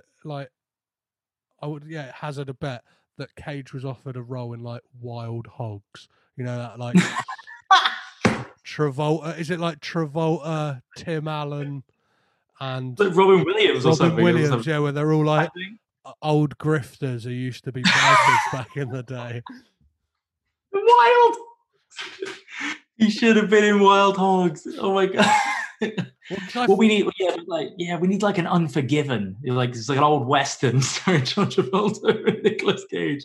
It's like I don't kill anybody without him. Like they're just like good buddies. Well, all we can hope for at the moment is like there is a film that is in development and like keeps like every bit of news that comes out seems like it's like turning out to be more and more interesting. It's a film titled like The Unbearable Weight of Massive Talent, and it is Nicolas Cage playing himself. Nice. JC VDing it a bit, doing the Van Damme thing. But I like that. The cast that's been announced so far is Pedro Pascal has been cast in it, and just yesterday Sharon Horgan has been announced that she's going to be in it as well, and it's just Sharon Horgan. Who's Horgan. she? She is Catastrophe. The I think. I love her. And has oh my god, she's got great. a hand in like kind of like modern British comedy, like especially like scripted stuff on TV. So has worked with. So cool. I think she co-wrote the or like developed. Ashley B's. And then she was in Game Night as well. Yeah. She's properly breaking Hollywood and stuff. She's great. I love Catastrophe. Oh, okay, that's exciting. All right, we'll keep an eye on that. Yeah, so like, but we need Cage and Travolta like back together because that film will make. We'll have Cusack in there. I had high hopes for like Expendables 3. I was hoping that you get them in, even if it wasn't to play like action characters, like even if they were just like 2 FBI agents, I'd still be like, you've got my ticket. Like just put them in a movie together. Well, there's a story I always tell on this podcast. So I think it was Expendables 2. That would have been the right time for it. Is Nick Cage turned down a role to be in Expendables to do the movie Joe. Ah, I see. That was meant to be a really good one, right? Wasn't it? That was one of his better films. Joe is one of the best Nick Cage films ever been made. Yeah. Oh right. So he made the right call. Yeah, and he's gone on record. Damn it! Isn't it terrible when like he actually did the right thing, and I wanted him to be an Expendables. This is why the world is so messed up, because this is the landscape of film fandom at the moment. Definitely, prediction in quality and. Well, before I let you go, I have to ask you the final question, which is: yes, please. Yeah, do we get a Nick Cage freak out in this film? I think from our conversation, everybody knows what the answer is going to be. Unless you count his diatribe against the data, that's about it, I'd say. Yeah, and then he stops himself and soberly rubs his nose with his forefinger, smelling the bullshit that has been painted onto it over years as a G-man. Yeah, no freak out, unfortunately. If that's what people want, they're not going to get it here. But I don't think necessarily that is the mark of a good Nicolas Cage. A lot of people I think the people who see him as this like quote unquote meme, that's what they want from films. But I don't know. Yeah. I remember watching Deadfall, and like, you know, I'm a Nicolas Cage fan. I watched Deadfall once, and it was just like, yeah, I can't sanction this buffoonery. This is not. It's almost like cuttingly annoying. Like that designed to be an internet like a meme, and it's just not. It's not for me. Yeah, that film works as like a kind of sizzle reel of his kind of like moments in it. Like the film itself does not work. Like anyway, there's not like, and people don't realize as well that there's not a lot of Nick Cage in that film. Like No. And it's like another one of those like threadbare, like it's shot in LA and that's what makes it a movie, but it's not really like a movie. It's like, and it's also got one of those horrible like sex scenes that looks like it was shot in a really cold room. Like it's just like it was probably the least sexy sex scene I've ever seen in a movie was in Deadfall, and it just looked like you could just feel the discomfort in the set, like just like this just blue light coming, like blue artificial light coming through windows, and everyone just looks really cold and unhappy. And what is like the sexy Braveheart. What's frankly quite bizarre as well is the fact that Nicolas Cage reprised his character from Deadfall in 2017 in a film called Arsenal or Southern Fury, again, depending where you live in the world. And which makes no sense. Spoiler for Deadfall, for those of you who haven't seen it, but he died. He categorically dies in that film. And yeah. But is it like a meta thing? Is it set in the same world? Is it like meant to be a sequel? It's not meant to be a sequel because there's no reference to that film. He's just playing Eddie King. He's playing the exact same character in it. And then the director of Deadfall is his own brother. Who has a cameo in Southern Fury as his brother. As the character's brother. And it's just the character's brother. Yeah, and it just all feels a bit like and that is a film that has got John Cusack in it as well. Oh my god! So I don't think I understand what's going on. It's like going by the Gremlins 2 logic of movie making. Yeah, the Hulkster can just kind of show up in the middle and yell at the audience. Well, it's very bizarre, and like I think the best way to describe it to is like Cage looked quite bizarre with that prosthetic nose in Deadfall. In this, he looks like Tony Clifton. That's amazing. That's amazing, Tony Clifton. He would look like Tony Clifton. Oh my god, he looked like a fucking elephant seal. That's amazing. So yeah, I love that. So tune in. I gotta check. Tune in a few weeks, guys, to hear my conversation about Southern Fury as well. Dizzle. So, would you recommend people watch Snowden, Stephen? I would say yes. I would recommend you watch Snowden, immediately Wikipedia the facts, and then watch Citizen 4. Or alternatively, watch Citizen 4 and then Snowden if you feel like it. Yeah.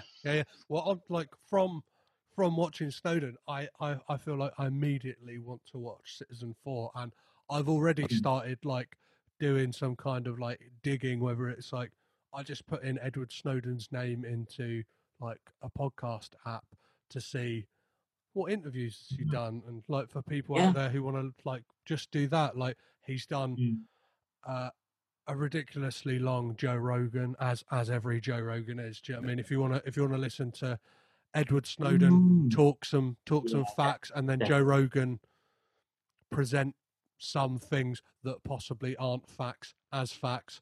Yeah, listen to that, and then asks him if he lifts, and tries to sell Snowden some kettlebells and and some kind of like nootropics to be like, oh, when you're hacking, like, do you want you're currently using 10% of your brain? Do you want to be using 100% of your brain? Like. That's amazing. Amazing. Yeah, well, before I let you go, go on. I was just gonna say, before I let you go, I'd be remiss to not ask you like about your podcast, 50 Uses for the Word Love. Yes. Yeah, no, it's my podcast. It's basically based on the idea that there's so many different words in the English language that could be summed up either correctly or incorrectly by the word love, because we overuse the word. We say, "Oh, I love skiing," but it's the same way you could say, "I love Nicolas Cage" in the same breath as the same type of way you say, "I love like my girlfriend." Do you know what I mean? Like it's like there's so many different uses for the word love, and so I thought there's so many negative podcasts about things that we hate and ranting and stuff. So I thought, let's just make like a nice podcast. And we've had 17 episodes so far. So and we've had like about a year off. Even before the pandemic hit, I was having a bit of a break, but we're definitely going to get back on it. Liam Dempsey, who's been on this podcast, was actually the last episode. And my brother has also been on it as well, and quite a few other kind of people from our kind of podcast sphere, but also comedians, things like that. And it's basically just me. We pick a different word every episode, and one day we will get to 50, and I think it'll be very exciting. I really love doing it. It's actually been ages since I've done it. It's so nice for you to get me back on here because, you know, what with like work and comedy and the podcast, work and comedy and the fucking COVID-19, it's been ages since I've done this, and it's wonderful to get back onto it. So it's been nice just to get the old mic out again. Well, I would say I would say to anyone who apart from the ones that Stephen's mentioned of his podcast, one of the ones that I found like amazing, and I got weird you out now by looking you dead in the eye and telling you this. Please, is the please. Pope Lonergan episode. Like, is oh somebody I find like immensely interesting and like he's a wonderful man. Yeah, he's a very lovely person. And his episode is absolutely like fantastic, and like I don't know, for people you don't know, he very much plays in something that I like, is that he sounds like somebody who like, and I'm sure he would probably find this a compliment, doesn't sound like he is as well read and as like smart as he is, and like I love that juxtaposition because like I feel like somebody who's like grown up in an area like Crawley, which like you tell people anywhere outside of Crawley that's where you're from, they kind of like recoil. Do you know what I mean? Like, exactly. London sees it as like the boil on its arse, and then like Brighton like see it as like Brian see it as a boil on a boil. A boil on an abscess. Yeah, exactly. But no, I think I completely agree. Pope's got that, and you can tell he loves it as well. Like he loves to lean into that, and he loves to be provocative, and he loves to kind of to make you think that he's this kind of reprobate. And really, he's so smart and so kind of interesting. And he had some real good. He picked such good topics. Well, he picked his own one. He picked white knight syndrome as his use for the word love, which is like when you try and you only love someone because you want to narcissistically be celebrated for saving them. Do you know what I mean? It's such an interesting way of looking at the world. Yeah, no, it was a great episode. Well, yeah, highly recommended. Check that out, guys. Steve, it's been an absolute pleasure having you on the podcast. Thanks, man. It's been nice chatting about movies, man. Yeah, we should do it again sometime. I'm very happy that that you got in touch, man. Yeah.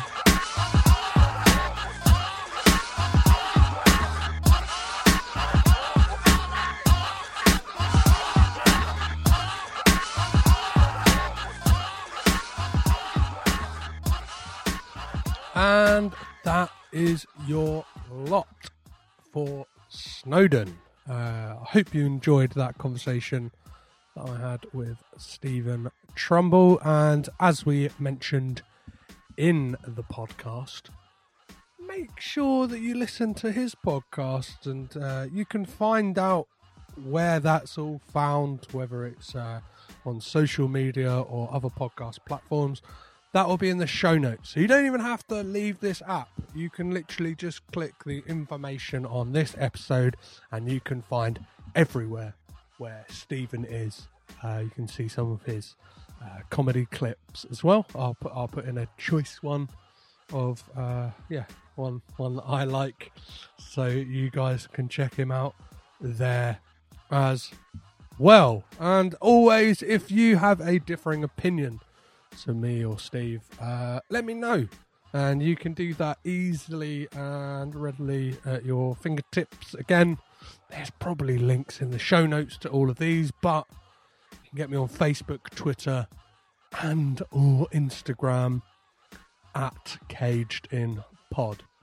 So that's Caged In Pod. It's real simple. I always say this, but if you really something needs more than 280 characters, is it now? Or you just feel like a DM on any of those other ones won't suffice and you really want to tear me a new one, head on over to the emails, which is cagedinpod@gmail.com. And I'm always up for just a chat on any of those social media as well. It doesn't have to be about this film specifically.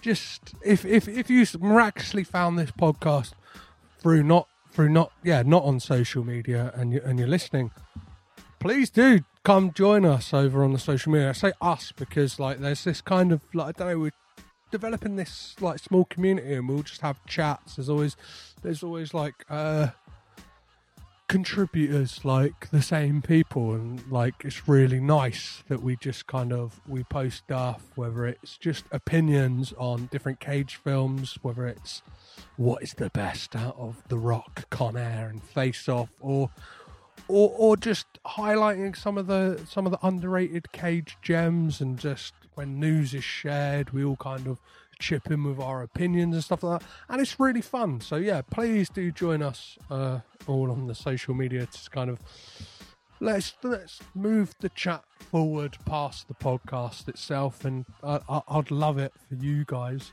to be involved as much as you can as well. And if you feel like there's anything that you'd want to hear on the podcast, if you happen to have a connection to somebody who you think I should speak to, or you want me to speak to somebody, I've got a list of people, but I'm definitely fallible and I definitely would have missed somebody. So just hit me up and I'll do my best to try and get them on the podcast and have that conversation, whether it's somebody who's worked with Cage, an actor, a director, a producer, a writer, whoever. If you want to hear from them, and yeah, let me know and I will do whatever I can within my power, little to no power that I have, to try and persuade them to come chat to me about stuff. It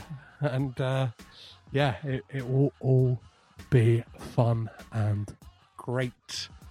If you want to support this podcast, well, 2 simple ways you can do that. You can head over to Patreon, which is patreon.com/cagedinpod, and yeah, you can get some fun stuff on there, and it starts as little as like $1, I think it is. Maybe I need to change it to pounds, but like I think $1 works out about the same anyway. So yeah, you can get some fun stuff on there. And I don't know, I haven't released any specific Patreon episodes because I've got no patrons. I know I probably should,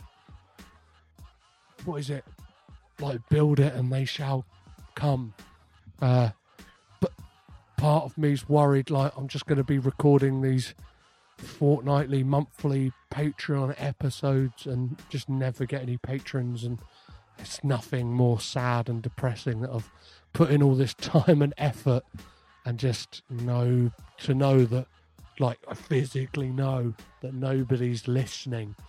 I don't think that my mental health or my ego could take that, so I'm not going to do that. I don't know. If you feel differently, again, let me know. And another way that you can support the podcast is to buy one of the Caged In Tim Hornsby prints. A fantastic comic book artist and friend of mine made these amazing illustration that is Nick Cage as Superman. I know that we've had him as Superman somewhat in Teen Titans Go to the Movie, but we never got that Tim Burton Death of Superman, or Superman Lives, as it was going to be titled. And yeah, this is a print to commemorate what could have been, and they look great. It looks like a comic book cover, and each one of them is hand numbered and has a unique Nicolas Cage quote on the back. So yeah, you can find those over at cagedinpodcast.limitedrun.com. And any money that I raise from doing all of this will be going straight back into the podcast, whether that's new equipment, new merchandise, or just the general upkeep of things. So yeah, all just loads and loads of boring stuff.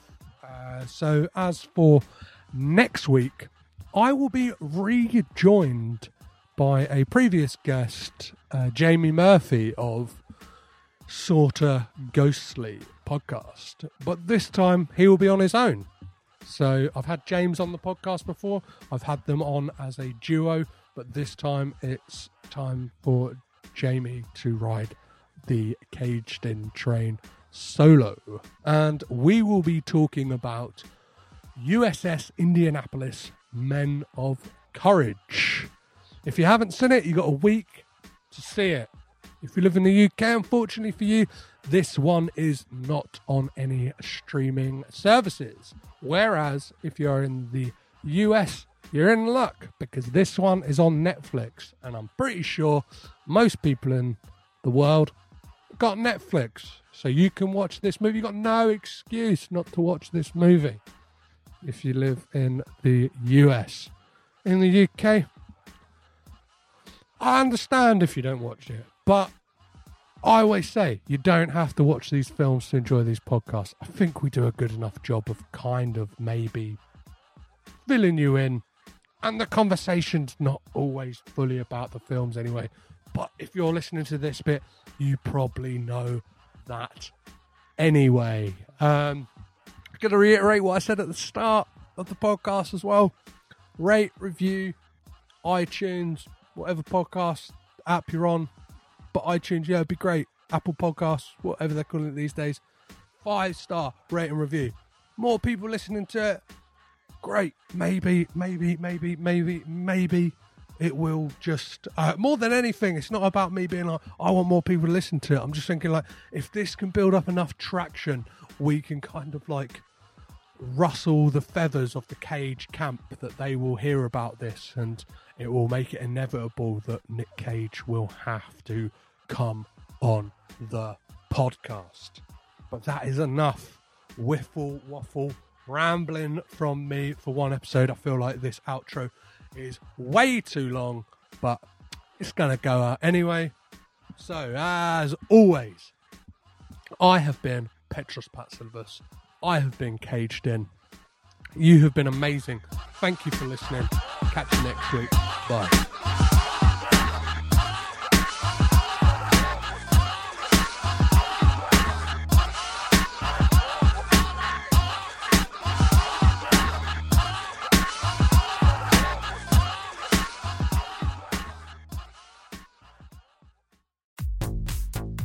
This podcast is presented by the Breadcrumbs Collective, home of the Pod Charles Cinecast, Caged In Coppola Connections, A Driptown Limerick, Maine, Franchised, and many more to come.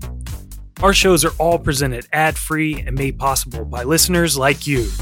Please support our shows by subscribing, leaving ratings and reviews, and becoming patrons at patreon.com. If you'd like to learn more about Breadcrumbs, head over to breadcrumbscollective.com. Breadcrumbs. It's more than a podcast network. It's family.